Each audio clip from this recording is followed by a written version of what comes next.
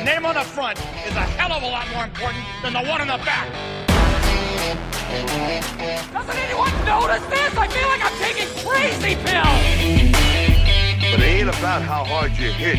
It's about how hard you can get hit and keep moving forward. Wham! Kazap! First try. Why so serious? He's a fast killer. I love the smell of napalm in the morning. I'm freaking pumped. I've been drinking green tea all goddamn day. I don't know. I have a bad feeling about this.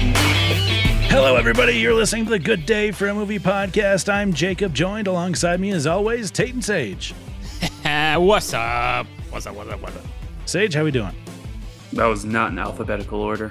No, it was not. It was in the cool order. We need to get away from this who I introduced thing. That can't just continue to be what we talk about. You started it. Well, we're talking about it now. No, you guys started. I know. We need to get away from this. It's not good podcasting to just run this bit into the ground continuously. Well, you started it. How?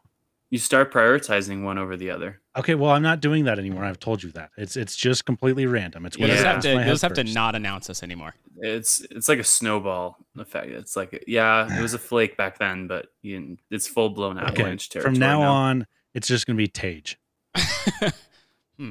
That's disgusting. Sate. Ooh. You can say the other guys. No. How are you guys doing? Cloud fucking 9. Nuggets are up 2-1. Oh. Mm-hmm. They're about to be up 3-1 by the time this one comes out. Recording, yep. Yeah, I know. And by the time this comes out, finals Game might 5. Be over. No, by the time this comes out, is Game 5. Okay. On Monday night is Game 5. So, which is going to be the closeout game. So, Monday night? Yeah.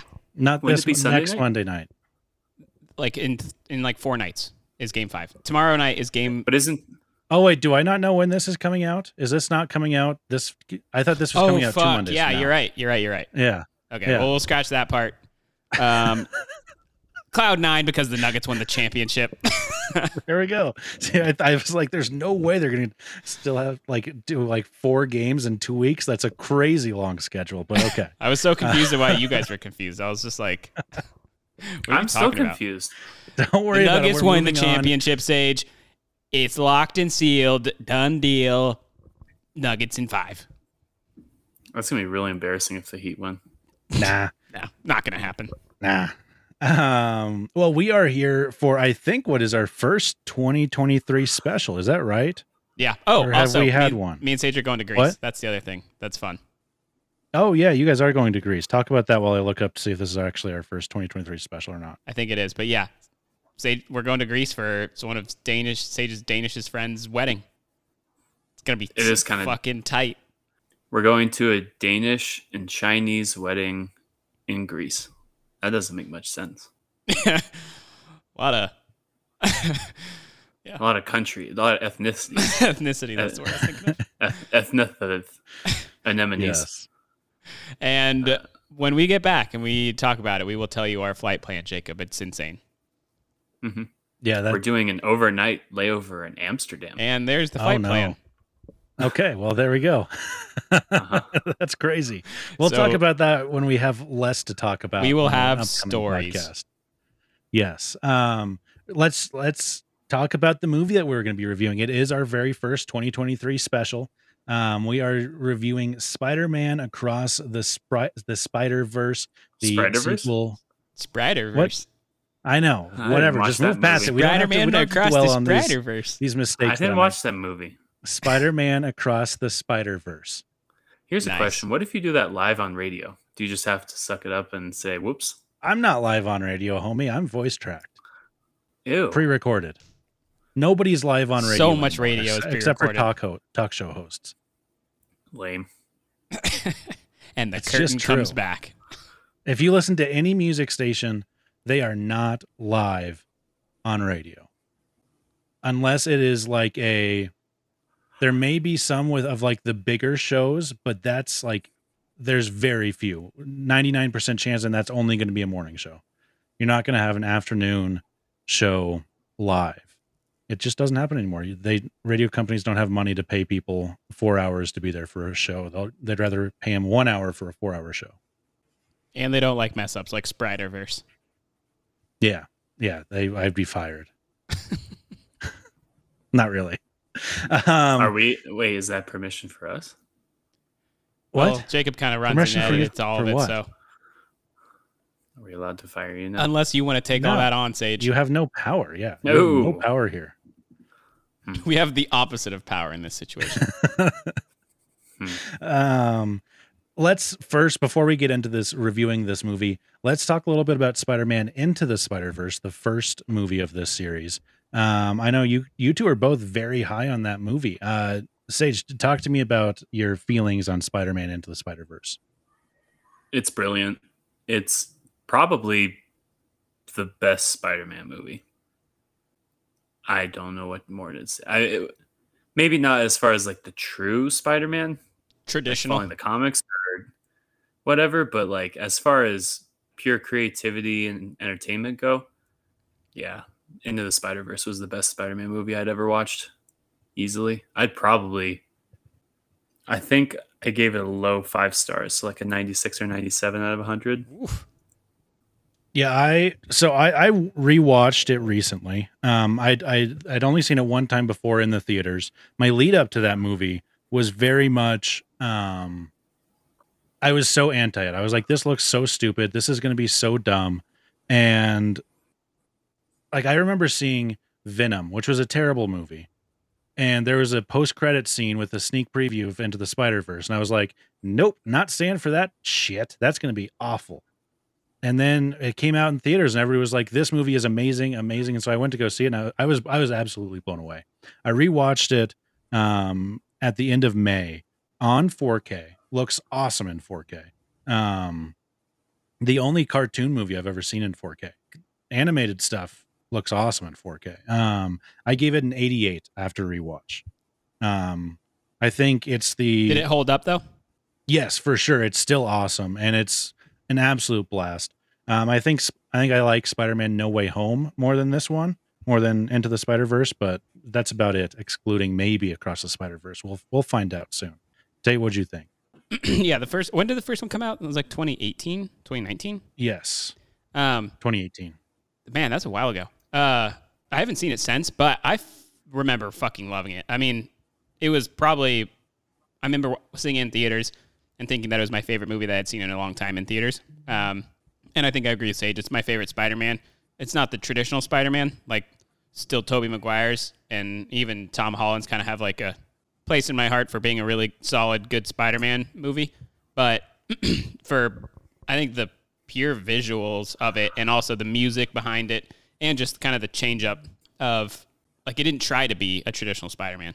And it just fucking killed it. So yeah, I was really excited and nervous about this new one coming out. I usually hate sequels. So pretty much like especially superhero movies, whenever I see one and like it, the next one I've always usually hated. Like, I mean, Guardians of the Galaxy, even the Tom Holland ones. Yeah, I just feel like the first one with like this new superhero movie and characters always kills it. And then the follow-ups never hold up or never are as good or... So I was nervous going into this. I was like, I'm excited to watch it, but I'm afraid that they're going to just totally ruin this series. So, yeah, but it was the first one I probably would have given like a 90 or maybe a 95. The first one is really fucking good. Yeah, for sure. And yeah, so you 95. kind of covered We'll stick your... with a 95 for the first one. If I had say to give what, it 95 for the first one? Yeah, for the first one. Tate, you just talked about your anticipation for this movie. Sage, your anticipation, I'm assuming it meets or exceeds Tate's, where it was you were dreading it, more or less. I honestly went in with no expectation. I had no idea what was going to happen. I didn't watch any trailers or read about it at all. Same. I don't think this is a spoiler because everyone knows it, but this is a 2-part kind of sequel. Mm-hmm. Connor knew that. So I watched with Connor, who was on the podcast. And when it ended, I was like, oh, there's another part. He's like, you didn't know that? And I was like, oh, yeah. I thought this was going to be one hell of a long movie. And he was like, no. And yeah, he said that apparently everyone knew that it was a 2-part, or like it was advertised that it was going to be a 2-part. I knew there was going to be a third one. I didn't know that it would be how it was. But we'll talk about we'll get into more. That. Yeah. Yeah, But I didn't would- have any expectations to answer your question. I was closer to you, Sage.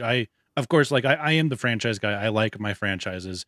I think like what the MCU did in those first 23 movies or whatever it was until Endgame, and including Spider-Man No Way Home. And there were a couple in these last 10 movies released that were all right. Spider-Man No Way Home by far the best of those. What was the one before? Spider-Man Far From Home was the end of like the Infinity Saga. I thought those, for the most part, were all hits. There were a few that were like not great but like watchable. And so I was excited for this, especially after rewatching the first one. And we talked about it on the Deucecast Extra. And I didn't know what the story was going to be. I'd watched the trailer. I knew it was going to be something, a bunch of Spider-Men doing a bunch of Spider-Man stuff. And so I was excited. I was a little bit hesitant on Tate's side there, where I was like, this first movie was so good that in like 5 years later, that's a long time to wait for a movie nowadays. But the wait actually was the one thing, like the fact that it's 5 years later, so far after, was the highlight of, or the thing that got me more excited. Yeah, I mean, because usually when they like crank them out, I'm always like, oof. I mean, that's definitely the way to go, in my opinion. Like, I would much rather wait a long time for anything, whether it's a TV show. Waiting a week and not binging stuff is so much better than just sitting down and binging a show and forgetting everything about it. Who knows what happened in Stranger Things season 3 or 4? Nobody, because they binged it and now you forget everything. You know what I mean? Mm-hmm. So yeah, anybody got anything else? Mm-mm. Not on the front end, no. All righty, we'll see you on the other side.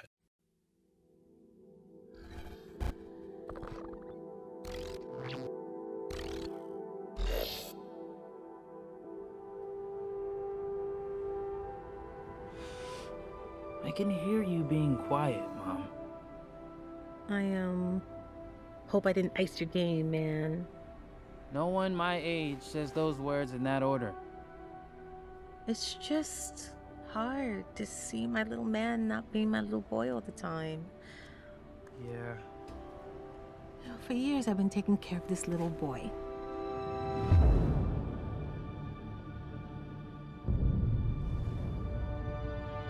Making sure he is loved,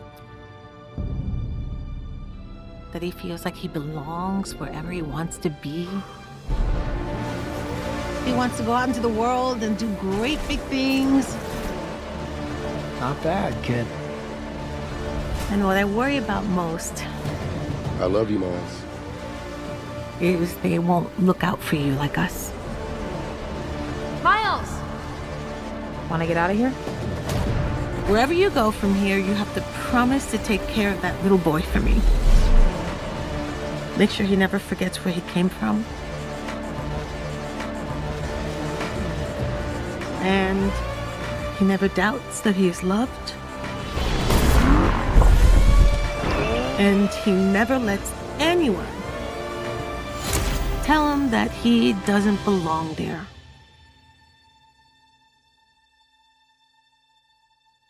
You gotta promise, Miles. I promise.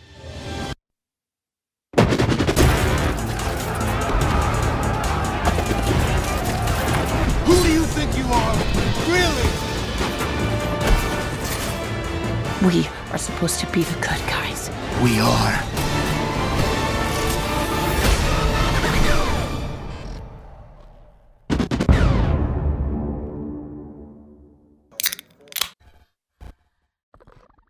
He's pointing at us. He's pointing at us. We're pointing at him. I'm pointing at Sage.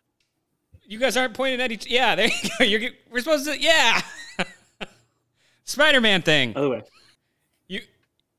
You go. We're doing the Spider-Man thing on an audio podcast. I fucking loved this movie. This Spider-Man Across the Spider-Verse I like more than Into the Spider-Verse. I've seen this movie twice. I'm probably going to see it again this weekend. I fucking loved this movie. Sage? Yeah, no, it was really good. It was, it was really good. I think I like the original a touch more, but that's mostly because, we can get into that. But I think it's just under the original for me. Yeah, I'm with Sage on this one. I fucking loved it. I think when it ended, which we'll get into, that's the only thing, one of my main like knocks on it, and that I was pissed about. Let's get into the ending right now. Well, okay, so yeah, but my initial reaction after your initial reaction. Initial reaction was loved it. It was fucking awesome. They continued to be great at this movie and this story, but there's a couple knocks that I have, a little small knocks that I have on it, and I think I'm similar to Sage as of right now. We'll see how this conversation goes. That it's slightly below the initial one, but it knocked it out of the park again. Yeah, I think we should just talk about the end right now. It ends on a complete and total cliffhanger. Yeah, and I love that. I love it because, look, I'm not a comic reader. I've read like half of a comic, half of the very first issue of DC's Infinite Crisis on Infinite Earths, and I've read like probably less than 10 Star Wars comics. So I'm not a comic guy. But similar to the first one, watching the movie and watching the second movie, it feels like you're watching a comic book, which is awesome. And that to be continued just felt like you were reading a comic book, and it just fit it so well. There's a movie that came out a week before this one called Fast X. I know neither of you guys saw it, which is a good thing. That movie ended very much on the same note. Super duper cliffhanger, but it was a super duper dumb cliffhanger. And it was done just to be a cliffhanger. That's because Fast and Furious is terrible. For sure, but I'm just making that comparison where like, wow, I didn't even Fast and Furious is awful. Yeah. When you said Fast X, did you not realize that that's the franchise I was talking about? They are so, yeah, I didn't realize. If you ever try to make me watch that franchise I will quit. Speaking of real quick, I did try and watch that during COVID, and I barely got through the first one, and I was like, I'm already done. Anywho, I watched it in 2021. So they ended with a cliffhanger. Of course they did, because they're going to make another one. Stupid. Yeah. But go ahead. They're finishing the Fast franchise with 3 movies. God, so dumb. The working titles at one point were Fast X Part 2, and Fast X Part 3. They should have just gone Fast XXX for the last one. Yeah. Wow. I like Fast X-er. David Dollar. I'm stealing this joke from David Dollar. David said they should have called Fast 10, which is Fast X, Fast 10 your seatbelt. Ooh. That'd be good. But they're not about seatbelts in that movie. No. But yeah, so like this one, I love how it ended. I get if people don't like it, but I'm just going to be anticipating this next one until it comes out, and it's awesome. I'll go last on it because I think maybe I have the most gripes with it. I don't have a problem with it. I don't have a problem with the ending.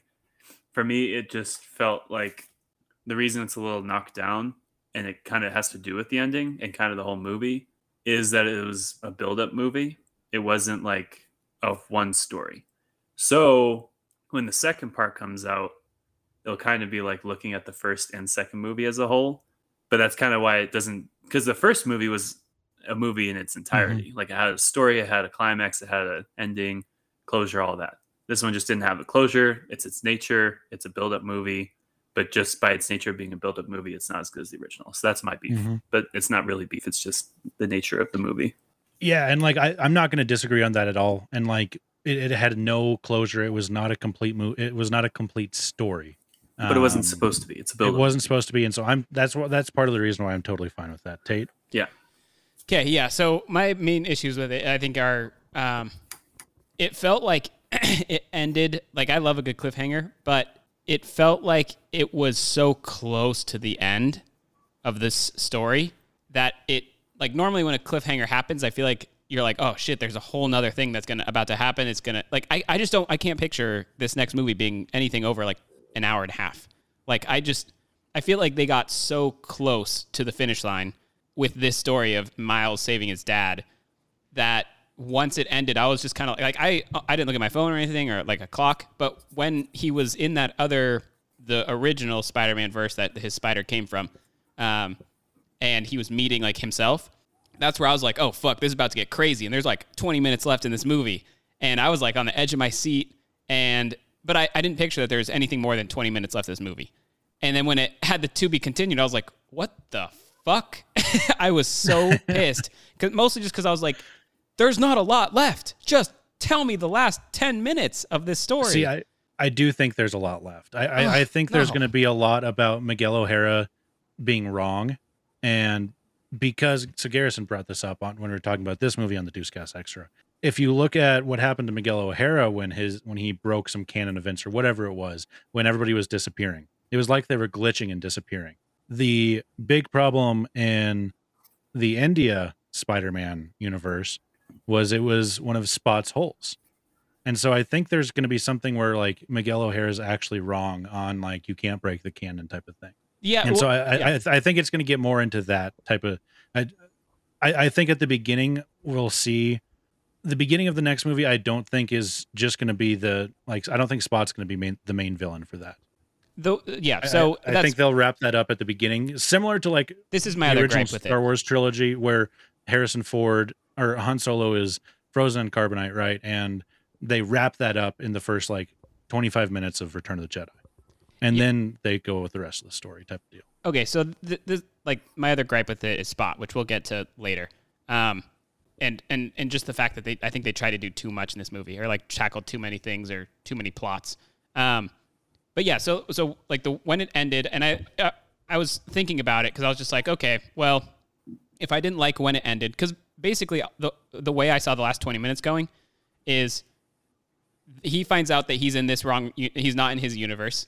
Everyone else slowly figures out that he's not in his universe. Obviously, well, to me, it's not hard math to be like, where did he go?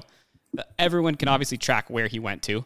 Because, like, I mean, that spider or whatever that puts him into the thing, with all that, like, computer stuff, like, shit, they should be able to know exactly. And I think the lady did know. History. I think the lady that was looking at it and didn't hit, like, stop on the computer, I think she knew where he was going. And she was kind of like, oh, fuck, I can't. She's like, I'm not going to fuck with this. And, yeah, so I think between everything that they have, it shouldn't be that hard for them to track him down. And it's like, that machine only goes by your DNA. So once they figure out he's not in his world, they're going to be like, oh, that makes a lot of sense because he was bit by this other spider. He's got to be in that world. Find him quick. That's what I was picturing. And then the only thing I pictured is some big event happens where his dad's about to die and he saves him and whatever, something happens. But I pictured 20 minutes left. Of course, I think they will drag it out to be a 2-hour-long film and they'll make it, yeah, and it'll probably still be awesome. It'll probably still be really good. But I was just like, I just thought that the movie was that close to being over, and I was so ready for it. And yeah, so also part of me was like, if I was so pissed about it and where they stopped it, where would have been a better spot? Because I had a hard time thinking about where I would have. But I think I figured it out after some time, and I would have stopped it once she left his universe and seeing him to go back to the spider universe, like the spider headquarters. And he kind of has to think about it for a sec where he's just like, oh shit, what should I do? And then he's like, fuck it, I'm going. And then he dives into that portal. Movie's over, like a to be continued. We don't even, and then the next movie starts. How long of a movie would that be? Hour and 40, something like that. Hour and a half. I don't know, but they could have, that's when I would have bookmarked it. That seems like it happened really early in the movie. That was probably an hour and a half in. Anywho, they could have made that a 2-hour movie. Sage. Wait. And then you start out the next movie. Because also, this is where I think the plot completely changes in the movie. Go. Yeah. Tag me in. Yeah, you're tagged in. I tried earlier. You're speaking crazy. You don't. Okay, go. The next movie hasn't even come out yet. How are you gonna make? How are you gonna judge how long the next one should be and how long this one should be if the next one hasn't even come out yet? I'm saying the next one's going to be like 2 hours. They're gonna figure out some plot to make it 2 hours. So what's the problem? And it's gonna be awesome. I just said. Here's. Did you not hear a single word that I just said? My problem with you saying they're gonna figure out some plot, like they've already got that plot. They already probably know it. They had the full story, and that's why it'll probably be fine. On the second. I'm just talking about from what I know right now.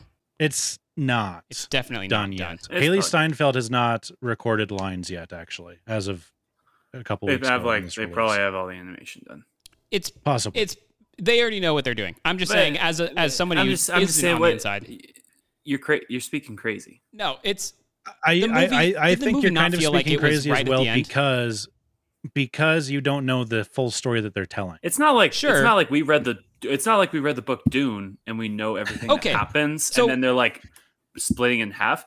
It's like there was no book written, so we're watching the first half and we're like, ooh, what's gonna happen in the second half? I know. Obviously, I don't. obviously, that's what I'm saying.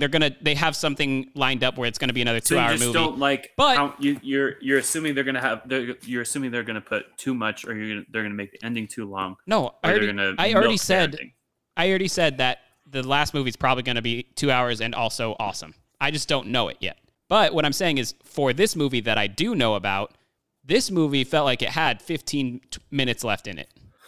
That would be the end. That's what I'm saying. Like, it felt like it was at the end, and then it stopped with a to be continued.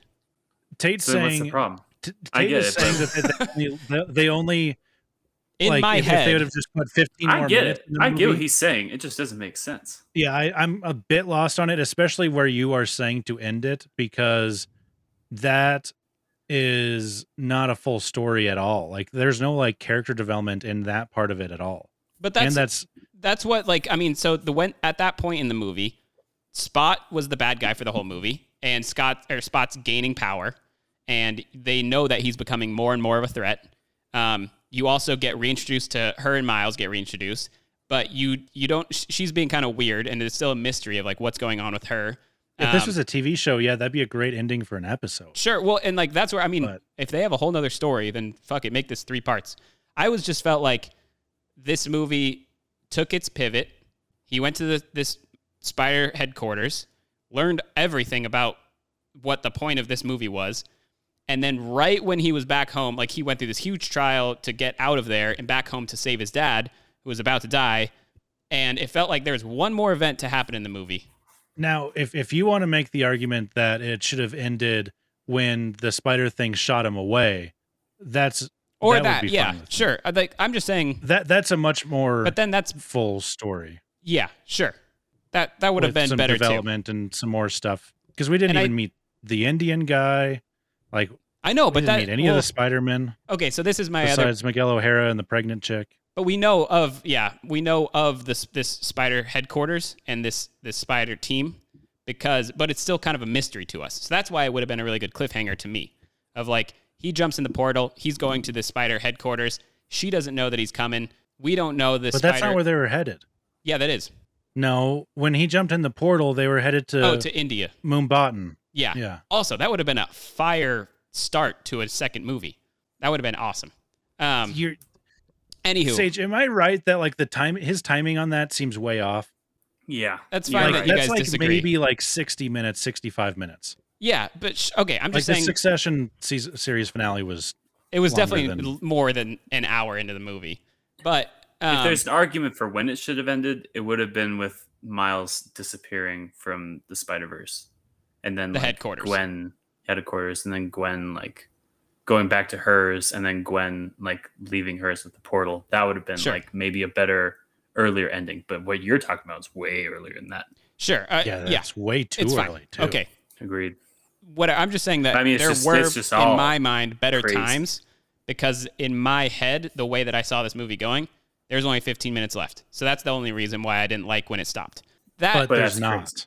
Well, yes. It's like a whole movie. But then you just say that there's like a whole 2-hour movie on top of that. This is my thing, so though. What do you want?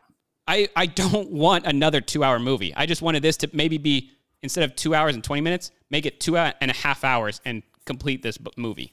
Like, there's not going to be that much. And they're going to come up with something to make a 2-hour movie. See, you can't say they're going to come up with something because they've already came up with it before they started the second one. Doesn't matter. We don't know what it is, though. So whether they've come up with something or they haven't yet, sure, they obviously have. This is crazy. I'm just saying that whatever they did come up with then, we can use past tense instead of present tense. Whatever they did come up with then for the second half, I'm not that excited about yet. It's probably, they're probably going to do good, but that's all I'm saying. Strange. Because the movie, my whole point though is just that the movie felt it was literally almost over, not like it was in the middle of this story that they were telling. And yes, there would have been a better time, I think, and sure, what you guys are saying of him going back to his universe and leaving the Spider headquarters, that would have been better in my opinion as well. I'm just saying that 5 loose ends. How could they tie 5 loose ends in like 15 minutes? There was not that many loose ends. There's definitely like 5 loose ends. No. They all know that they're in, like, he's in this, he knows he's in this universe. They're tracking him down. Won't be that hard and take him that long because they have instant portal teleportation. to find out where he is. And all Gwen needs to do is just find out where he is, get him, take him to his portal, save his dad. 20 minutes. Anywho. What are the 5 loose ends, Sage? I mean, I would have said the one-on-one with the Prowler himself, Spot, canon events, everyone finding each other. Yes. And the Miguel O'Hara versus Miles Morales beef that's going to happen. Yeah, I was going to say settling everyone going back to their universes is the 5th. Because like Gwen and Miles will obviously want to be in each other's universes. They won't want to be separate, or they'll hope that they both have portal jumpy thingies. Mm-hmm. So there's like definitely at least 5. Like those are 5 major loose ends that all need to tie. And I'm not saying you're wrong that they could have done it in 15 minutes, but I think it's very crazy to say everything you've said. Then because just bookmark it earlier. Then that's all I'm saying. I'm just saying we're going to listen to this and the next one comes out and you're going to sound really silly. Maybe. But all I'm saying is that if the next one feels like 2 hours of really drawn out and they're trying to come up with new shit and like build even more onto this story where there's a lot going on, I'm not going to like it as much. Yeah. I'm just saying that's where I'm kind of. Yeah. I mean, if what's happening in your mind is how it plays out, I'm probably not going to like it either, but I don't think luckily Phil Lord and Chris Miller don't have your mind. Well, and also I just think this one was slightly worse than the first one. So I'm like scared and Anywho, so my other gripe about this movie, so we can dodge all that or get rid of all that, was this Spot bad character, because it seemed like he was the villain for the longest time, and then all of a sudden when he went to the Spider headquarters, everyone kind of forgets about Spot, and his role in the plot doesn't even really matter anymore, because what they're saying is that. And the only reason it matters is that for some reason now Miles Morales is attached to him in some way where they can like see each other's the future of each other or something, all the visions that he was having. But basically what they're saying in the second half of the movie is that there are these canon events that happen in every single Spider-Man's history. And so what that implies is that regardless of Spot or not, his dad is going to have some sort of event where he's going to die. Regardless of Spot. Well, because of Spot and his universe. No, it's because he's Spider-Man. Well, yes, but Spot's the one in his universe that's supposed to kill his dad. Sure, but Spot loses, but that could be any villain at this point. Yeah. It's just that canon event is going to happen to his dad, regardless of who it is. Yeah? Yeah, that's their theory. Because that's the part of every Spider-Man's timeline. Yes, and that it is not something that should be interrupted, and it's something that needs to happen. Yes. Whether it's the death of Uncle Ben, whether it's his girlfriend's dad, Captain Stacy, somebody close to Spider-Man dies. If you're Andrew Garfield, you have 4 canon events. Sure, yes. So the movie just felt like it turned from being about Spot and stopping Spot to just being about purely Miles and his single canon event. That is going to happen regardless.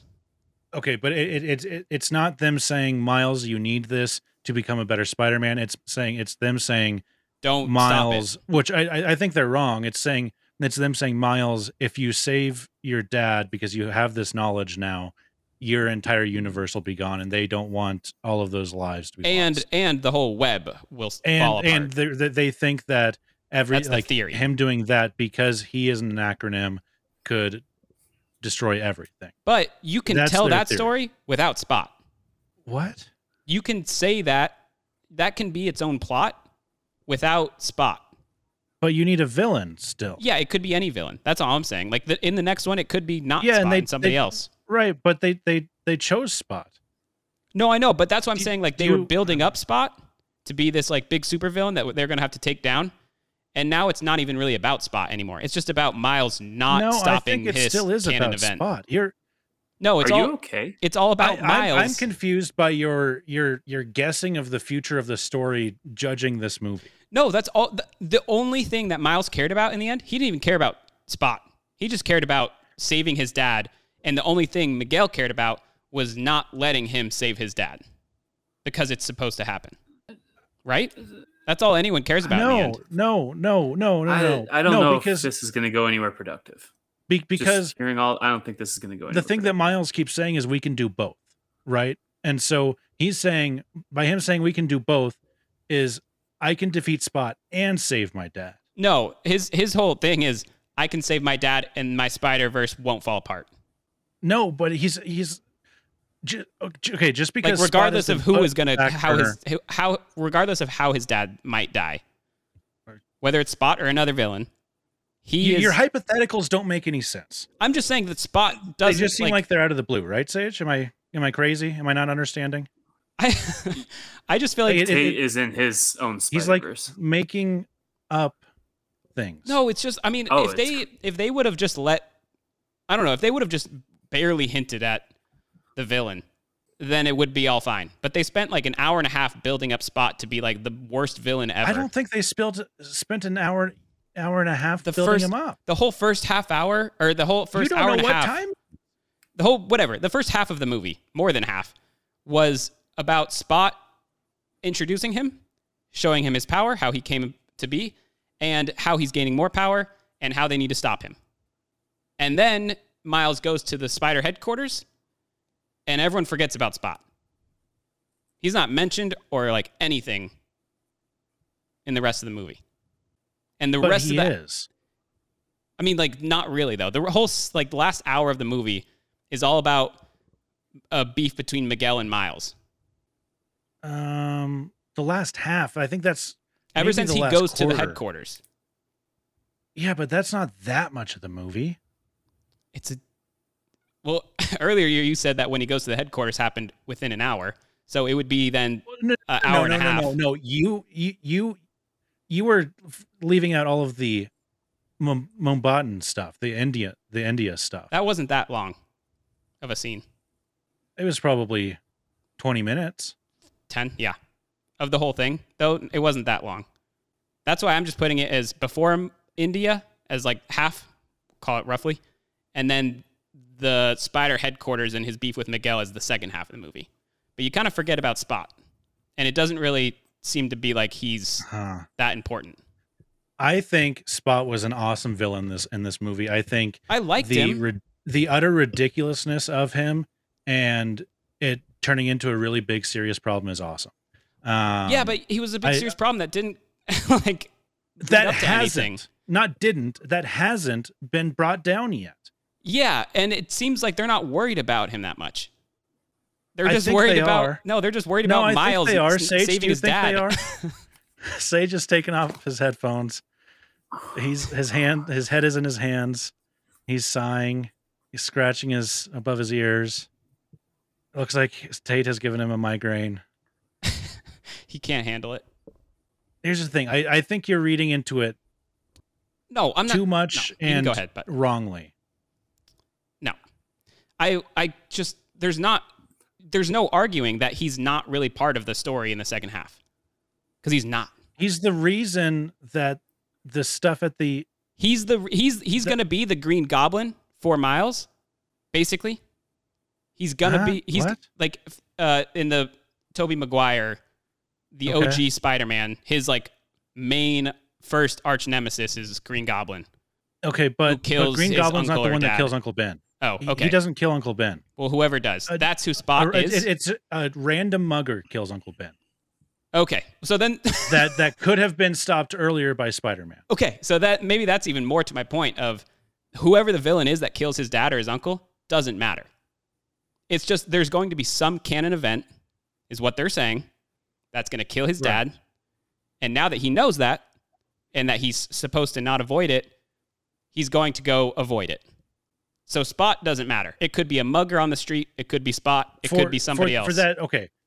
Yes, he doesn't matter for this very specific thing, but the characters still want to stop Spot from doing the things that he's doing. Like, so yeah, but that kind of to me just sounds like a side mission. Then the characters are still going to want to stop Spot. Yeah, but that to me kind of seems like an afterthought now, like a side mission. Again, this is just something that I feel like you're completely reading into it. I don't know if it's true. That's the whole last hour of the movie is them talking about the canon event that he wants to stop that he's not supposed to. So it's not about Spot anymore. That's my whole thing. Sage still doesn't have his headphones on. Yeah, it's fine. He's being bad. I was telling the listener that. That's my whole thing. Is that which it's obvious that we disagree on it. But I liked Spot. He was a great villain. I honestly don't even know if we disagree. Oh, you can hear us. I don't know if we disagree on it because I don't know what you're saying. Like, I don't understand where you're coming from whatsoever. Wow, I was talking to several other people about this, and we all agreed on it. So this is blowing my mind. Something in the water in Austin, Texas, Sage. Anywho, okay, whatever. well, we can blow by it. I have a negative. I have pretty much my only negative for this movie is a technical thing. So I don't know if when you guys saw it, did especially the beginning part with Gwen Stacy seem very quiet to you? Yes, I could barely hear her voice. Yeah. Yeah. I wasn't sure if that was my theater or not. No, so even the drumming wasn't that loud, right? The music was really loud. Oh, see, at my theater, the music wasn't even that loud. Like, it was definitely louder than her voice. So there's some information that's came out on this. It is partially the theater's quote unquote fault, but not really. It's also kind of still Phil Lord and Chris Miller's fault. So they mixed the movie to be played at a 7 level. The standard theater sound level is a 5. And so that's why it's so quiet.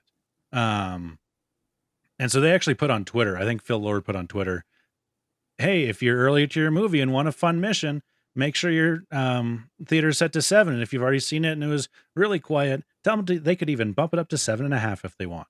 And so that's my biggest gripe with this is one, that I couldn't hear it very well. And so that's something that can change once I get it on 4K and I can actually hear it. And when I see it again, I'm going to go to my theater and I'm going to tell the person, hey, what is your sound level at? Can you please turn it up to 7 or 7.5? And I'll show them the Phil Lord tweet.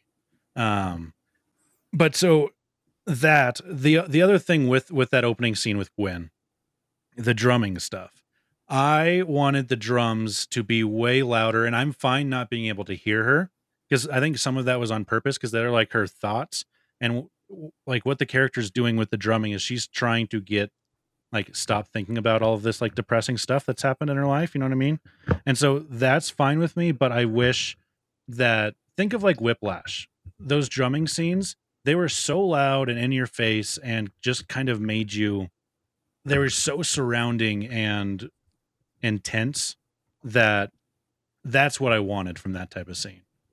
Wow. And then even you would have liked it in my theater then, because the drumming was so absurdly loud, I thought. Yeah, it was really loud. That I kind of wanted to turn down the drums. The other thing with mine is it all seemed like it was on the front speakers. I wanted it to be all around me. Utilize all those speakers, especially because I saw it in Dolby Atmos. Utilize those overhead ones on the side and the back and just really surround me with it. And the other part was when he gets to Earth 42 and he's swinging through and he's doing this emotional thing and he busts through the window. The score wasn't that loud there either for me. And I wish it would have really just swelled and just been holy crap. Think Avengers Endgame, the portal scene when you just get that Avengers theme and it's kind of all you can hear and they kind of bring it down for when the character talks and they just bring it back up. That's what I wanted. I wish it would have been, the mix would have been a little bit, that some of those big sounds. I think you just need to watch it at a better theater because I didn't have any issues with sound. Yeah, I mean, these gripes are just terrible. No, Tate's 0 for 2, you're 0 for 1. Again, that I'm not worried about your opinions. I prefaced that with that is a very small gripe. I agree with you completely on her intro monologue I couldn't hear her at all. And I was sitting there, I was give me subtitles or something because I wasn't sure if that was my theater. That's a very small gripe, especially based on my score. I will defend my theater, not the people that work at the theater. I have a Dolby Atmos and I think it's a 45-foot screen. It's a fucking awesome theater. It's just the people that run it that are working there don't know what they're doing because they're all in high school. Yeah, I think the only time I noticed sound stuff was at the beginning. The rest of it seemed fine to me, but I wasn't paying attention as much to the surround versus. So sound is one of my favorite things of movies, the sound design and the sound mix. And I just didn't think that they utilized the full Dolby Atmos to the best of their ability, like some movies and directors do. And some people just don't focus on that. I mean, to talk about some of the positives, the different animation styles were amazing. Yeah. Before we get into positives, does anybody have anything else negative? And then we're just going to gush over this movie. Yeah, I think the last little negative I have, it's not a negative, but is on this animation.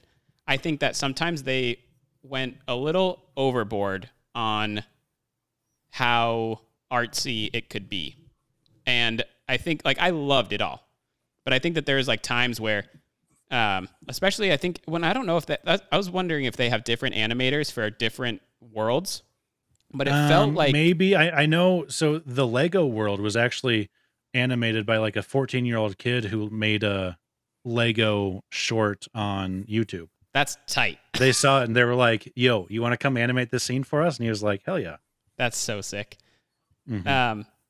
But like Gwen's world felt very different animation style. Like felt like a very different animation style than that one was like a watercolor. Yeah. And thing. I liked how much the colors were changing. Yes. I thought like because they changed based off their moods. And I thought that was so awesome. Yeah. I didn't really recognize about their moods. And it was really pretty. Gwen was like super sad. She was like blue. And like, so it was like a real like watercolor, like impressionist, like type of deal. And it was awesome. I loved the different animations. It was really cool. It was Gwen's world where it was changing so much, where it was like so many of my senses were being like stimulated during this entire movie. Where like part of me just wanted to be like, I mean, it was very visually pretty to look at, but part of me wanted to be like, okay, but like, I understand this, how artsy this movie is, but I want to be able to also focus on like what they're saying and like other things. Like, I don't know. That's my only thing is that I think in her world, they went a little bit like on the super, super artsy side instead of focusing on just like, I don't know, other things, but it's not a huge negative. Like I'm not even going to label that as a negative. It's just something that I was like, man, it's almost hard to keep track of what's happening in this scene. Yeah. So the other thing that kind of goes into the animation stuff that's crazy that they do my mind cannot be fully wrapped around it, but they mess with the frame rates of different parts of animation of like characters and like the different frame rates that go into Hobie. Let me try to find this. This tweet from Phil Lord. Like Hobie. His guitar is at a different frame rate than his body, and his face is at a different frame rate than the rest of his body, and like the surrounding like color around him is at a different frame rate too. And I don't know what it means, but it just looks amazing. The different animations, and they did this in the first one too with the other Spider-Man from that like helped them in this group. But it was just like on crack in this one. Like Hobie was so different from all the other animation, and especially in the Spider-Man headquarters is where that really shined. But that's crazy though about the different frame speeds within the same character. Oh, okay. Here we go. Here's a tweet from it's not the tweet, but the kid's name is Preston that animated the Lego thing. He said, "Looks like I can officially confirm it now. Yes, I animated a part for Across the Spider-Verse. It was honestly such an amazing journey, and working with Phil Lord, Chris Miller, and Christina Steinberg, and the rest of the Spider-Verse team was a dream come true. You guys absolutely rock." He's 14. That's so wild. Imagine throwing that on your resume. It's so awesome. All right, I won't be able to find it in a timely manner, but how do we want to like break down the positives of this movie? Do we want to just kind of go from the beginning? And well, let's just go from the animation, because I mean, I think we're just talking about how that was, but for me, that was the best part about this entire movie was just the visuals of it. And it is all of these different worlds, how different they are, like the movement of the characters, the comic book feel to it, the way that they would do the scenes about how like it would show this person talking and this person listening and like this person there. It felt like a moving comic book. His mic's moving so much. And yeah, I think that by far this is the best part about this entire movie. Probably both movies is just the animation of it. So that's my biggest highlight that I'll start out with. Sage, what did you think about the animation? It was amazing. My brain is so exhausted We can't talk for more than like 30 minutes or even 20 minutes on pros. Okay. You've barely talked at all anyways. Let's knock down some of the story. Let's just kind of go through it, and if I'll run through it. By the way, I have seen this movie twice. I saw it opening night on Thursday and the following Monday. And real like quick, I said, before we plan to see it again. do that, I mean, my only other pro that you guys probably don't even care about was the score. The music was awesome, sure. and so many of the artists that are on it are some of my favorite artists. And so you're talking about the soundtrack, fan. not the score. Oh, yeah, soundtrack, and the score though. The score was fucking phenomenal. The score is awesome. The soundtrack, the way that they do the sounds, I didn't think it was as good as the first one. Yeah, like those were fucking awesome. But yeah, I was talking about the soundtrack too. I know that you guys don't care about it, so I'll get that one out of the way. That I loved it. It didn't have a sunflower like the first one did. Yeah, Sunflower was an amazing song. But there's a couple of songs on the Sunflower soundtrack was that are pop. I'm not a posty guy. Yeah. But Sunflower fucks. It does. What the fuck? Okay, so I think the most interesting thing they did with this story is that in the first one, Miles Morales was our narrator, right? He was our main focus. This one, Miles is definitely still the main focus of the movie, but Gwen Stacy is our narrator in this one. I guess Haley Steinfeld was pretty much recording lines for like 5 years for this movie. It's like since the first one came out, like she was working on like the lines and like getting all the lines down. Not like memorizing, but like recording different versions and finding which ones work best and whatnot. So that's pretty awesome. And so what did the like paper animation of Vulture in the art museum was fantastic. Oh yeah. This movie really started out so fucking awesome with that animation. And we've got her dad finds out that she's Spider-Woman, and is like, I need to arrest you. And he's just, you can just tell, like, him finding that out was like a very traumatic, and he just didn't know what to do. Yeah. Well, and even the introduction to Miguel and I think it was just those two, right? Miguel and Jessica Drew is the characters. Biker gal. Yeah, that was the only awesome thing I'll say about Jessica intro. Drew negative. Her doing all of this stuff pregnant, a little irresponsible. Maybe not the most irresponsible parent in this movie, but I'd have to agree. A little like going to work at an office or like a kitchen pregnant or like whatever. If super empowering. Riding a motorcycle, fighting a vulture, less empowering, more dangerous. But whatever. Yeah, she's a very empowering woman, regardless of whether she's pregnant or not. Yeah. So it is funny that she was pregnant. Yeah, those two characters were. I thought we were going to get a little bit. I was surprised the direction the Jessica Drew character went, to where she seems to just be on Miguel's side. Yeah, I thought she was going to be a super motherly, loving character to Gwen. Granted, that's something that is a pretty much when Miles leaves, nobody's on his side, which is very interesting. But we can kind of get into that. Nobody's really on anybody's side that's not Miguel. And like once Gwen breaks away, she's kind of the first, other than main character. But yeah, that's what I mean. Like they completely put Miguel or put Miles on an island there at the end for that like last chase stuff, and very interesting choice. And I don't love it. I wish. This is not me critiquing the story. This is me critiquing the characters, saying I wish that Gwen Stacy and Peter B. Parker would have had Miles's back. Which like they do now?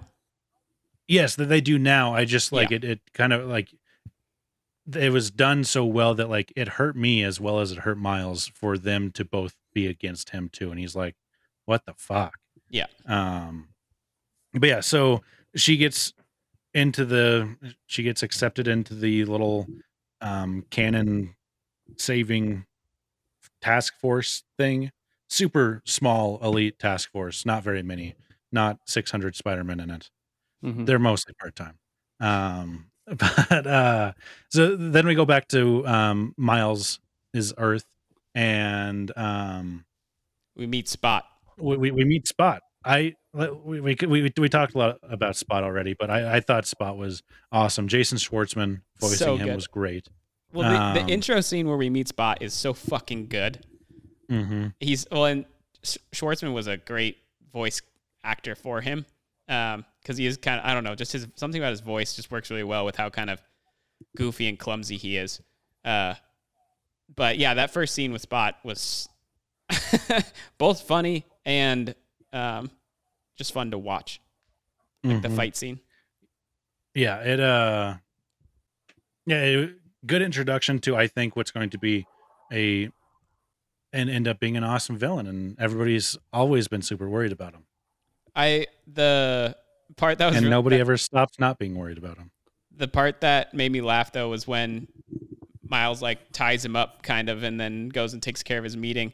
Mm-hmm. And then when he's like on his way back, he like gets hit again. He's just like, how rude of you to leave a fight with your arch nemesis mid fight. He's like, that's super egotistical of you. It's that sort of character development from a villain is so funny, where he's like, come on, you like, I am so unserious, and this is such a stupid thing that's happened to me that you have to take me serious, and like I'm in so much pain, and like I am your arch nemesis, damn it, respect me. And like I think that all of that stuff works so well. The really interesting thing is that since he's such an irrelevant and replaceable villain, they're probably just going to introduce an entirely new villain in the second movie, because like his role in this movie just was irrelevant entirely, and now it's just all about Miles versus Spanish Spider-Man. They're gonna Berenstein Bears us and be like, "No, are you kidding me? It was Green Goblin that whole second movie." Yeah, in the second movie, it's gonna be Dr. Squid, and Dr. Squid's gonna be like, "What do you mean? I was in." It's play on Doc Ock. It's gonna be Dr. Squid, and he's gonna be like, "What do you mean? I was in the whole last movie, the entire time. I was his arch nemesis," and everyone's gonna be like, "Oh, right." Such an irreplaceable villain. Like, how could I just completely forget that he existed? That would actually be pretty funny if they did that, because that helps prove my point of any villain could do it. So if they just completely brought in a new villain that was like, did you guys forget about me? And they're like, I've never seen you guys. I will fully apologize to you. I will fly to Austin, and I will like open every single beer you drink for an entire week. Actually, yeah. Like, here's a good bet. So if that does happen, you're right, and we will apologize and get on our knees. It's not even that I'm not say arguing like about sorry. Hey, what will happen, and say sorry like we ever thought you were wrong. In any other scenario, you have to realize that everything you said is ludicrous and say that you will never give such a bad opinion again. No, I'm just gonna chalk this one up as you guys don't understand what I'm saying, and that's fine. That's fair, because I don't. Yeah, I don't, and we can leave it there. But mind-boggling. Back to the positives. I shouldn't have brought it. I'm sorry. I brought it up. Sage brought it up. It's the only thing that he wants to talk about. No, I just needed to chime in there quick. Okay. So one of the things that I was so worried about, and that I loved so much about the first one, was this strong family dynamic that Miles Morales had, and even his dad being a cop. Since this movie was released, a lot of stuff has happened. Cops aren't looked at in the same light. I was glad that they didn't go a direction that they could have and made it out to be a bad thing that his dad's a cop. Well, that's just not the Spider-Man story. No, for sure. But I that was just me. Like, that was one of my worries going into it. We don't have to talk a lot about it, but just pointing that out. I'm glad that family dynamic of like, these are parents that like really, really do care about their kid and really do want the best. They're never even shown to be like inept, which I think is awesome. So I think a lot like that happens a lot in modern movies and shows and stuff, of parents either being malicious towards their kids so that's the part that like really made this movie for me, is because they like just delved into that deeper. And like, even when like we see scenes without Miles there and the parents talking to each other, it's like they're not blaming Miles for the mistakes that he makes in their eyes. They're blaming themselves. And I think that's like a super like awesome message, and like a really good portrayal of parents. Yeah, they did a really good job of the whole parent being a captain, and cop with like having a hard time separating that from work-life balance and also at the same time caring for their family and kids. Because like Gwen's dad was not the best dad in the beginning, but came around to, like, I think it's something she said about like you're even at home, you're like being a cop, like you never stop working, and I need you to just be my dad right now. And so he finally comes around to that. But I think that they did a really good job of kind of, painting and that like possible dynamic. Even like Captain Stacy being, him being a cop all the time, he's doing this, like, that's him. He thinks that he's doing the best for her because he thinks Spider-Man killed her best friend, Peter Parker, right? And so, like, that's him trying to show that he's, like, caring for her. Yeah. But he's just not doing it like he doesn't know that she's Spider-Woman. Like, so but like, I fully agreed. And like a good turnaround for him. He gets grounded. Spider-Man gets grounded. Oh, that was the one thing that I thought was annoying of him for being such a good kid and such a smart kid and mature kid.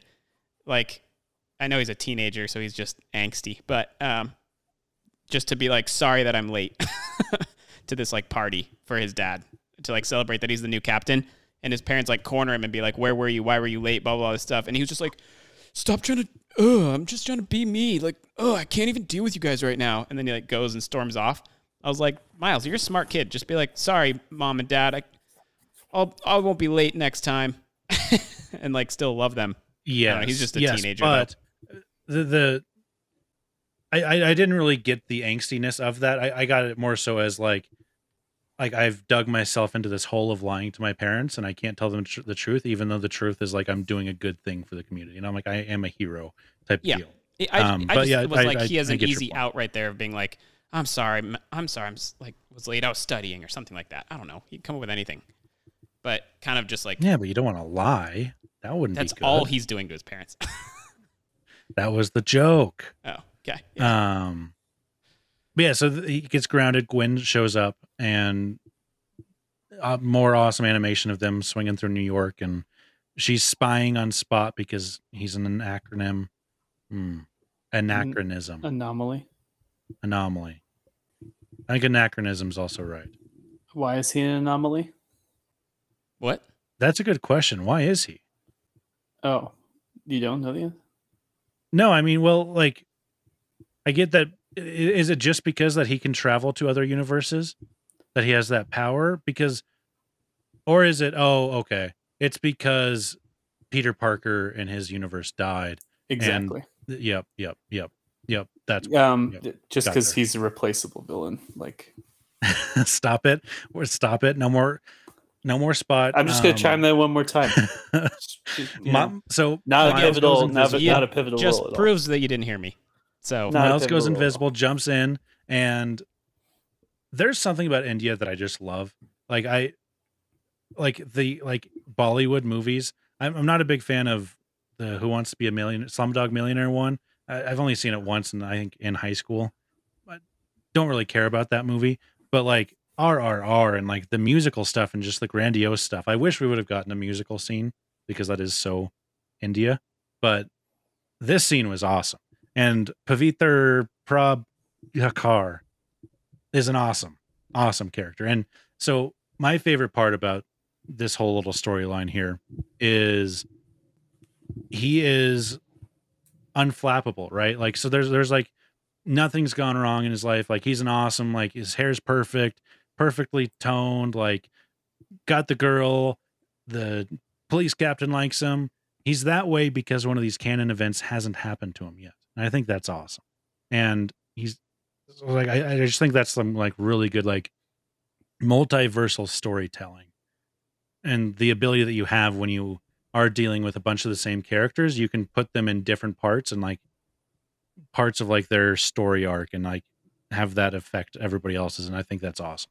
Well, and it's a great introduction to this whole canon plot because like when you're watching it, you don't really like, you're just like, oh, we're in a new universe and he's just chasing down Gwen and he's going to go help her with this one thing. And then when you get there, he's trying to be all like Mr. Hero because he meets Howie or whatever. and Hobie. And so he's like trying to show off to Gwen a little bit, and so he's like, oh, and he saves him, and you're just like, oh, nice. But then it leads. And you into really this do whole, think Gwen is, if you're not familiar with like comic book storytelling type of stuff, and like canon events and like multiverses falling apart type of deal because of other people's impact, you would really think that Gwen was just stopping him because she thought it was too dangerous, right? Yeah. Because she gets the message from the AI chick of like, hey, canon event incoming, be careful. And so that immediately was like, oh, they're about to like, something's going to happen here that's like supposed to happen, like that type of thing. And so like, well, but we don't know what a canon event is before this. Though that's not a new concept. Is it not? I mean, not really. It's this type of thing. I think it's the first time I've ever heard of a canon event. Calling it that specific name, it could be that this is the first time they've called it that specific name, but like that type of thing is not a new concept. So yeah, Urban Dictionary just says it's an event in someone's life that must happen in order to keep the balance of the multiverse. So it is specifically to a multiverse. Yes, that's what I mean. So like in multiversal storytelling, that's definitely something that's a thing. There was a thing in Legends of Tomorrow, that crappy CW show that I like that's really, really dumb and I shouldn't like it, but I do. Kind of happens in Doctor Strange Multiverse of Madness. They kind of get into some of that stuff where like they go a little bit of a different direction where like with universes being able to like be collapsed in on it. If somebody from a different universe is in somebody else's universe, that universe becomes unstable. And so like that's a pretty common multiversal thing. So like my ears were perked up. I was like, oh, canon event. Yeah, because she does say that right before they're going. She's like, this is like a canon event's just about to happen, blah, blah. Mm-hmm. But yeah, that didn't cross my mind. So like when that happens and like the huge dark hole happens and they're like, oh, we need to get rid of this and save this universe, I was like, oh shit, okay, that's a plot change for me. I was just like, so yeah, but the whole India universe was cool. Agreed. Yeah, very cool. Yeah, so then they get brought to, well, what do they call it? I just keep calling it Spider-Man headquarters. I don't know what it was called. Spider-Man headquarters. I think like this is some of Oscar Isaac's best work. I think him as Miguel O'Hara, which by the way, ridiculous name. Do you know why he's named Miguel O'Hara? No. He's half Spanish, Mexican, half Irish. Oh, they hinted that in the movie. Wasn't that a line of his? Maybe. It was a line of Peter B. Parker, Jake Johnson's character. He said, "Oh, don't let this half Mexican, half Irish vampire Spider-Man worry you," or whatever. I can't remember the exact line, but yeah. Okay, because I was like, I think I heard that in the movie. Yeah, he was awesome. I mean, the voice acting of all of these people was awesome, and it's so fucking stacked. But yeah, he was great as Miguel. He's a great like fatherly role type of guy, and he just goes dark in this movie. But we did kind of skip over Hobie a little bit. Daniel Kaluuya, great. He's speaking in his real accent.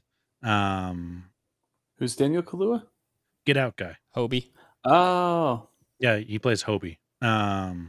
This character is a character that I should have hated, right? Like, me normally I would hate him.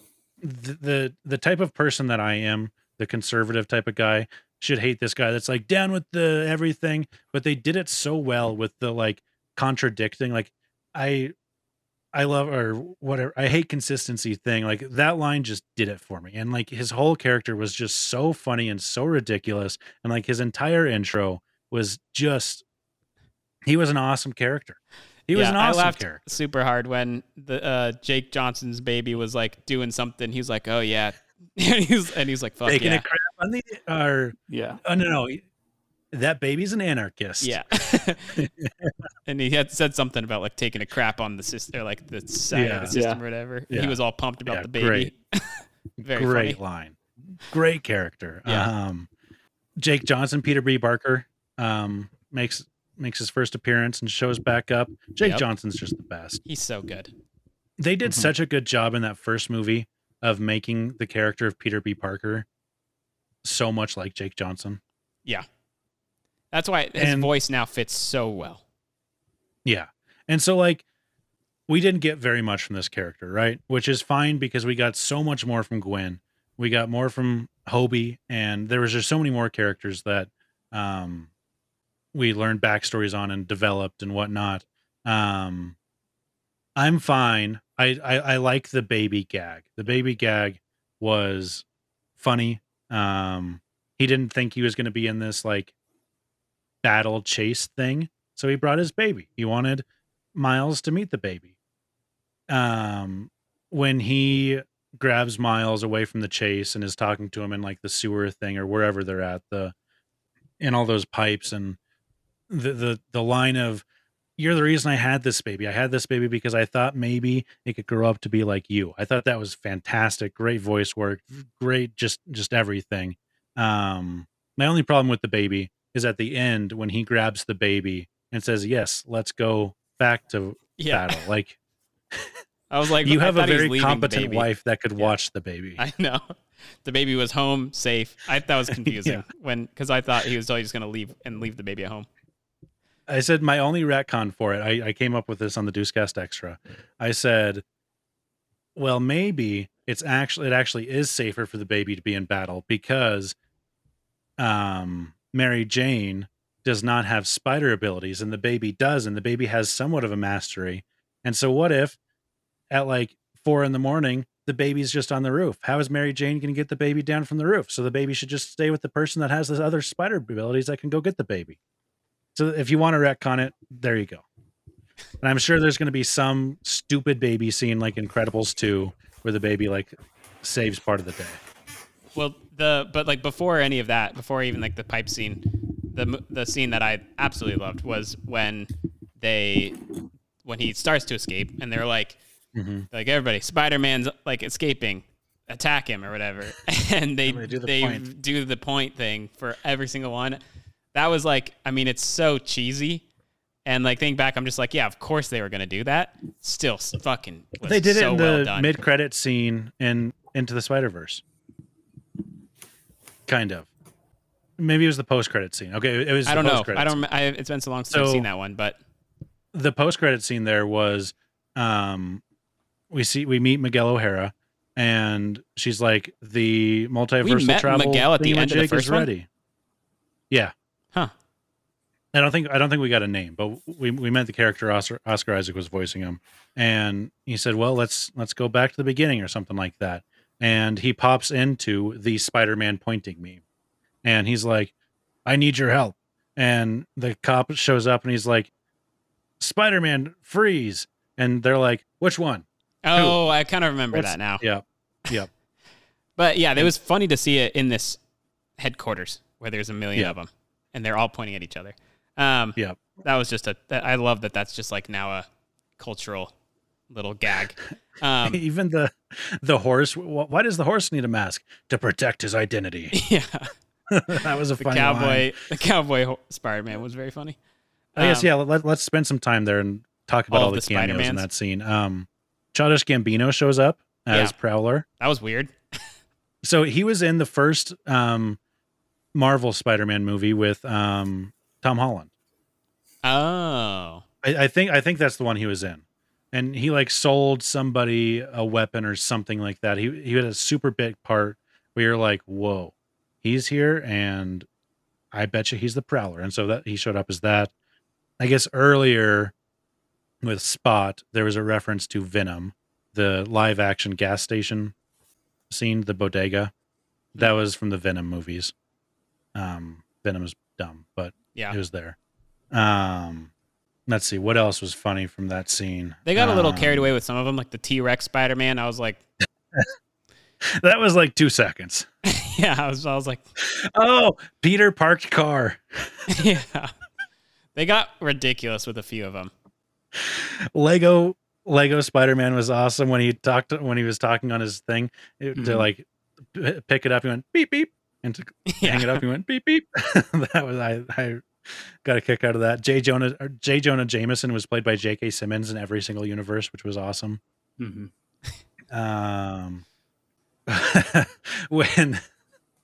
When they're running past all the villains that they're sending back, all the villains are booing all the Spider-Man. They're like running by and they're like, boo, boo. And it comes back to Childish Gambino and he's just like, boo. That made me laugh. What else? Andy Samberg voiced a Spider-Man. He voiced did? Ben Reilly. Yes. So Ben Reilly, the super emotional one. Yeah. That was like, has hand up against the wall. Yeah. My super fine muscles don't make up for my depressed man or whatever he said. Yeah. So that character, I learned about this from Garrison. That character, Ben Reilly, is a clone of Peter Parker, which I kind of hate, but that's funny though for his emotional depressed state. Yeah. It's just a clone. The 67 Spider-Man swinging in being like, I've got him. And then he just like swings right by him. He's like, I didn't get him. And then he's like surrounded and the one Spider-Man's like, stop, Miles, there's nowhere to run. And they'll just kind of stand there and he just jumps out the window. He's like, sorry guys, there was somewhere to run. Yeah. There's a lot of good little, that was like when Miles is entertaining behind like the Octo Spider-Man guy, like hiding on his back. Yeah. They're all like, no, it was right after the pointing scene. They're like, he's coming into Sector 4. And the guy walks in. He's like, do I have some web on my face? Yeah. That was good too. That entire scene of him starting to run and then chasing him down was so entertaining. And it was a great chase action scene too. It was super high paced. And this is a movie that I could watch, it seems like repeatedly, and at least one watch, I would pause it like every single frame once we get to Spider-Man headquarters. Because there's just so much going on. And it's just, all the archive footage they used of Toby and Andrew Garfield was awesome too. When they were explaining to him. Yeah, about he has to let this be. Yeah. About the Spider-Verse, otherwise known as the Humanoid, whatever. It's like, oh, I guess that was a dumb name too. Oh yeah. Well, I thought you were talking about it's like after they finally like capture him, or maybe it's before they capture him when they were telling him. It was all the visuals. It's right like, before they put him in the thing. They're like, everybody's lost their uncle, whatever, and like they were showing like the actual visuals from like Tobey Maguire and Garfield and shit like that. Yep.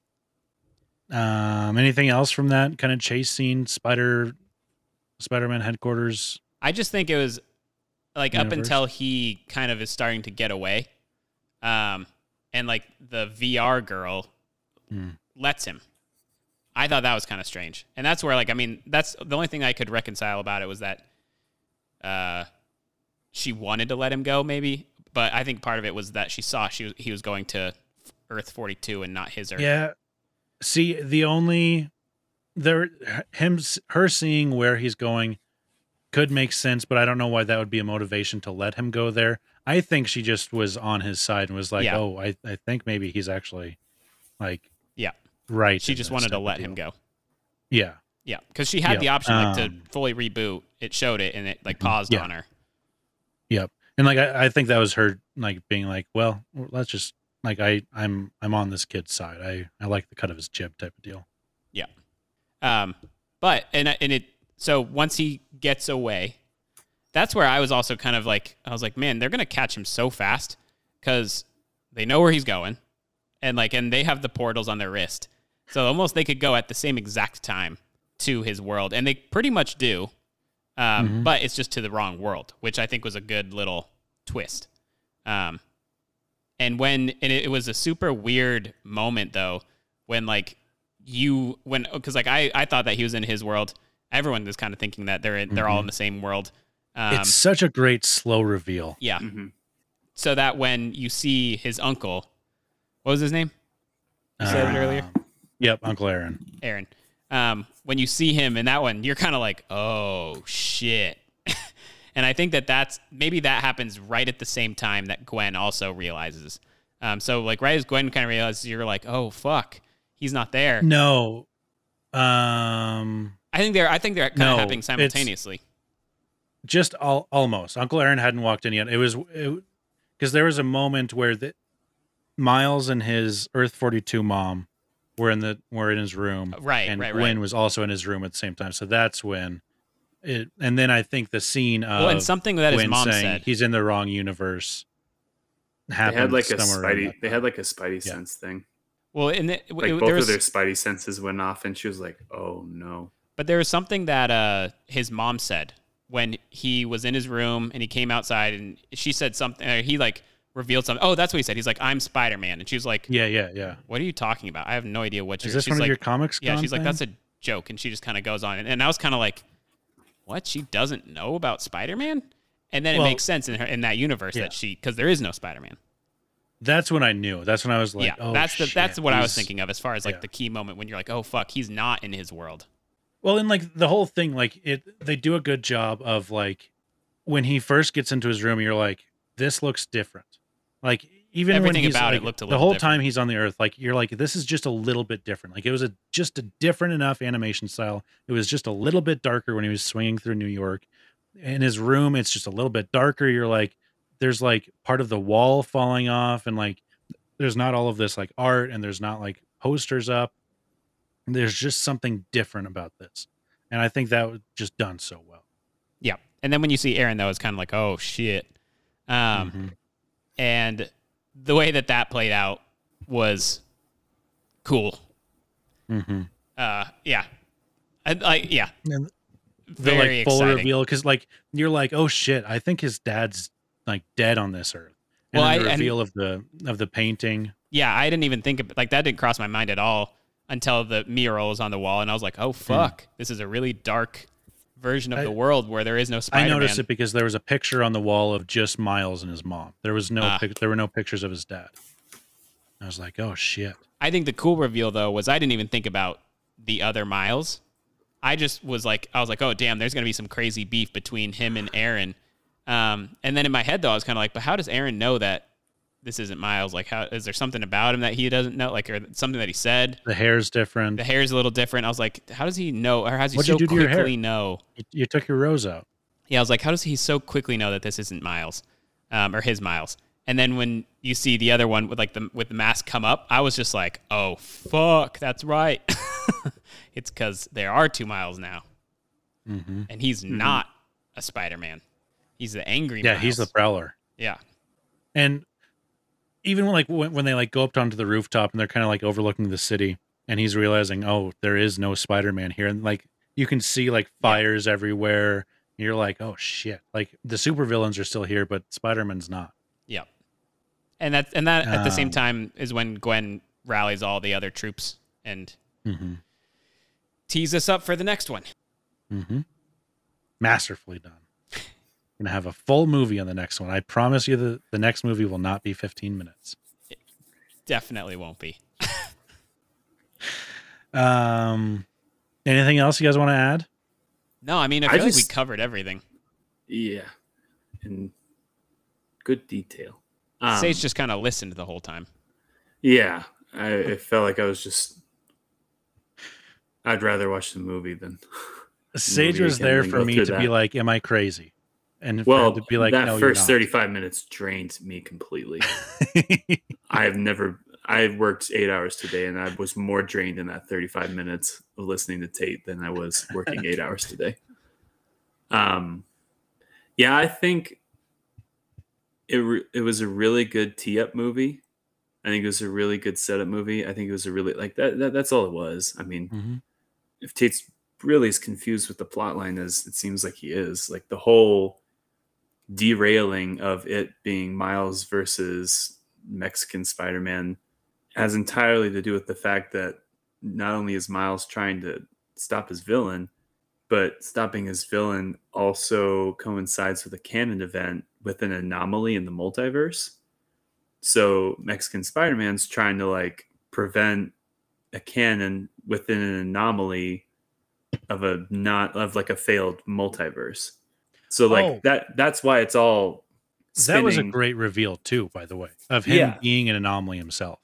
Yeah. On the train there. Because like that was something that did catch me off guard. And it was pointed out to me in the first movie, the spider that bit him was glitching. I didn't notice that. I didn't notice that either. Isn't that cool? So like they're like, no, it's from a different universe, and so there was some sort of setup. Like there were a few retcon things. Like at the end of the first one, Gwen Stacy pops up like right after he like lays back in bed, and he's like 3 years younger. And so when she pops up in this one, he's like 3 years older. And so like there's just a little bit of retconning, but like they certainly did set this up pretty well. Yeah, I mean, perfectly well done setup, tee-up movie. Not as good as the original as a movie as a whole, but I mean, it had tons of comedy. Animation was gorgeous. Varied animation was beautiful. The creativity with the multi-dimensions was fantastic. I don't need to go step by step with this movie to tell you that it was awesome and worth it. Mm-hmm. I really hope the next one, I think your analogy of Star Wars was put very well, Jacob. I think it is, cleaning up the mess in Earth 42, get to Miles's dimension, beat Spot, and then somehow prevent the multiverse from collapsing through the failed canon event of Anomaly, and then sending everyone home. That's pretty much how it's got to go.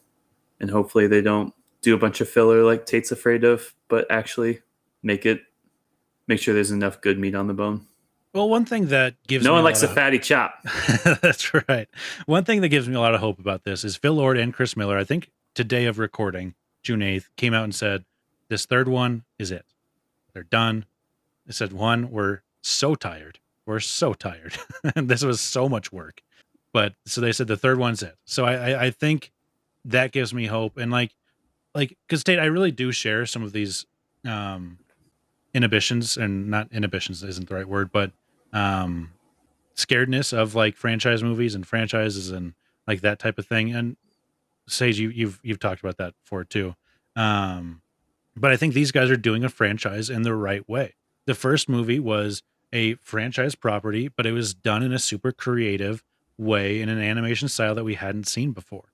The second one also like kept that inventiveness of it with like the mashing of animation styles and like just the story that they tell. And like we've gotten so many multiverse stories over the past like 4 years, and this one to me is just above all of them.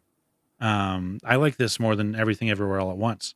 To be able to tell like the, I don't know, 9th, 10th multiverse movie in the past 4 years to this ability twice in a row, seemingly, is, I'm just flabbergasted that they're able to do this so well. So I have full and utter faith in Phil Lord and Chris Miller that they can totally do it again for the third one.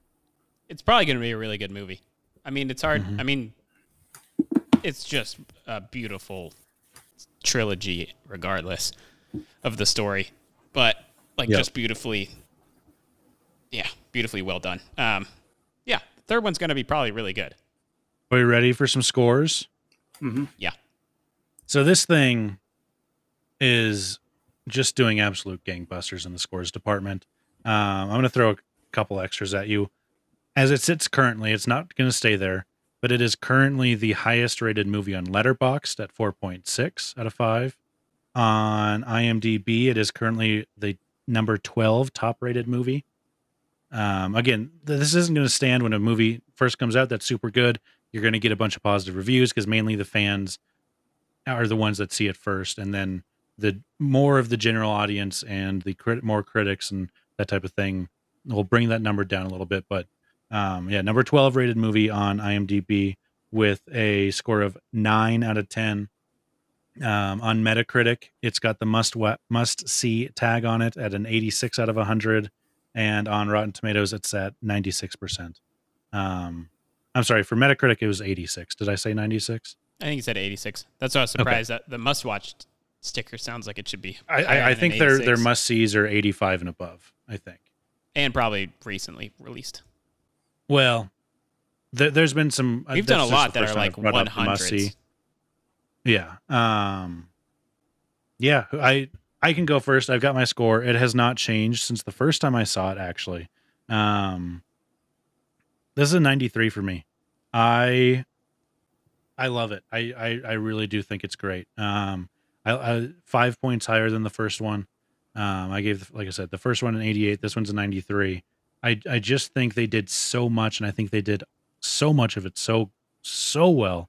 My only downsides on it is that sound thing. Like I said, if I get a physical copy of it or I go see it in the theater and they've got it at the right level, that could certainly change. That could bring it up.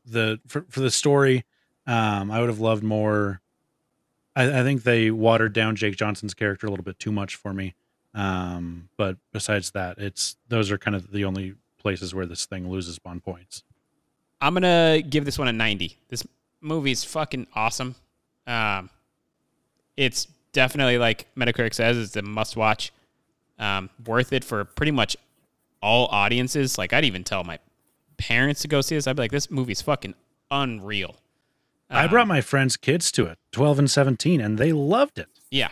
It's just a phenomenal movie across the board. I just have to give it a 90 because I like the first one more. And yeah, because I have a couple of small gripes with it, but it's overall, though, a fucking awesome movie. So I don't know about best movie ever on Letterboxd. I was looking at their top 10 or top 12 or like highest rated.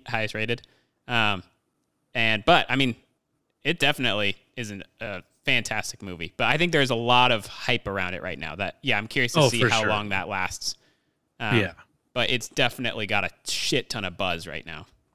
The internet will absolutely turn on this thing in like 6 months.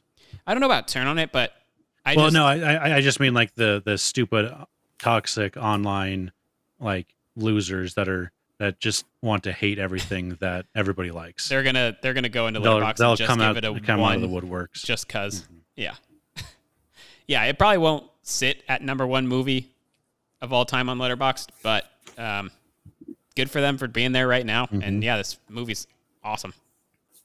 I think I'll give it a 92. 92 TOO. Oh, good clarification there. 9-0. 9-0.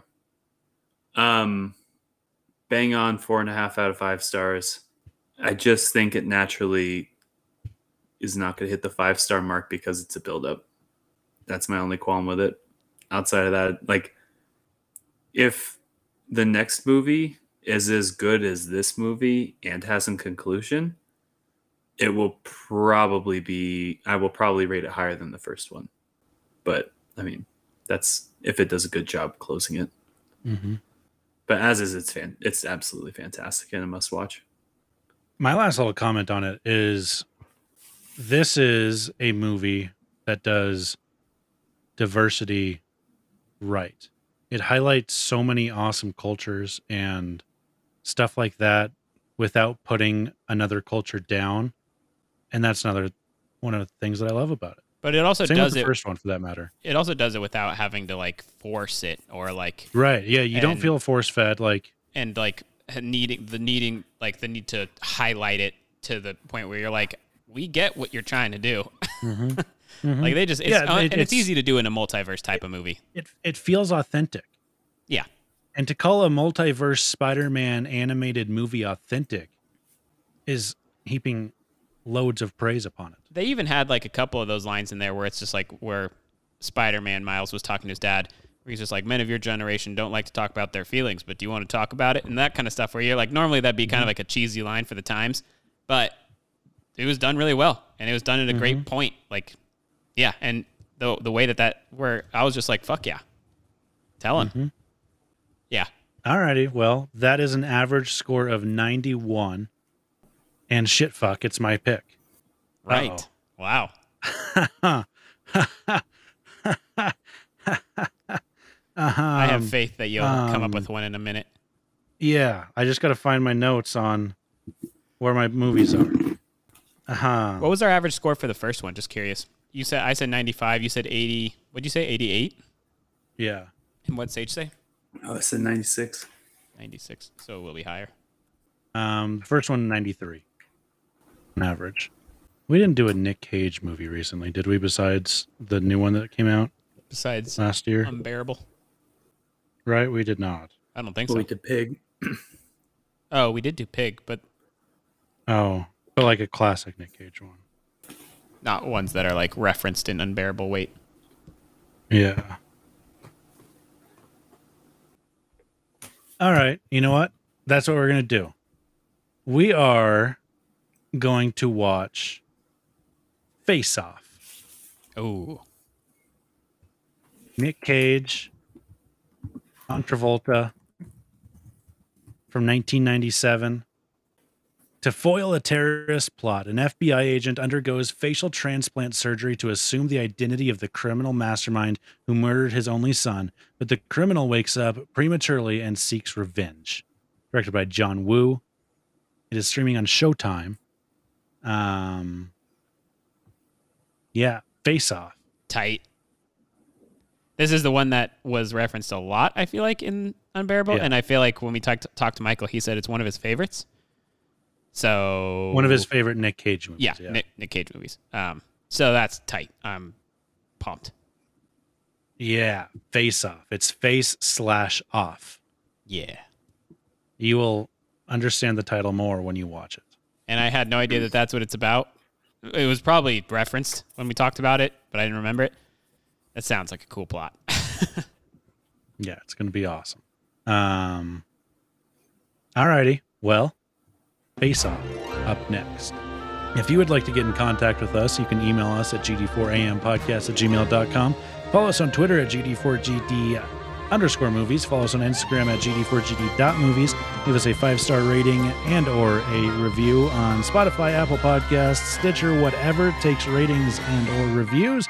And if not, then I'm going to disrupt your canon event, brother. I'm going to kill your Capitan. Whoa. I'm going to tie you to a punching bag and punch the punching bag to make a bunch of color come out. That was bad. I'm going to shoot you with my webs. We'll catch you next week at the movies.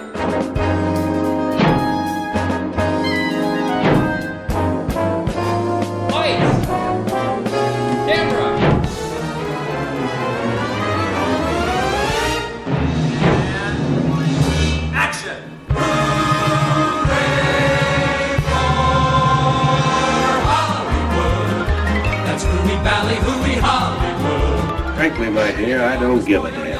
Mechanic can be a panic with just a good-looking man. He's looking at you, kid. And any barmaid. Right here. When you're terrific if you're even good. Where anyone else stuff that dreams are made of. to A, be simple is equally understood. Go out and Louis, I think this is the beginning of a beautiful friendship. Hollywood.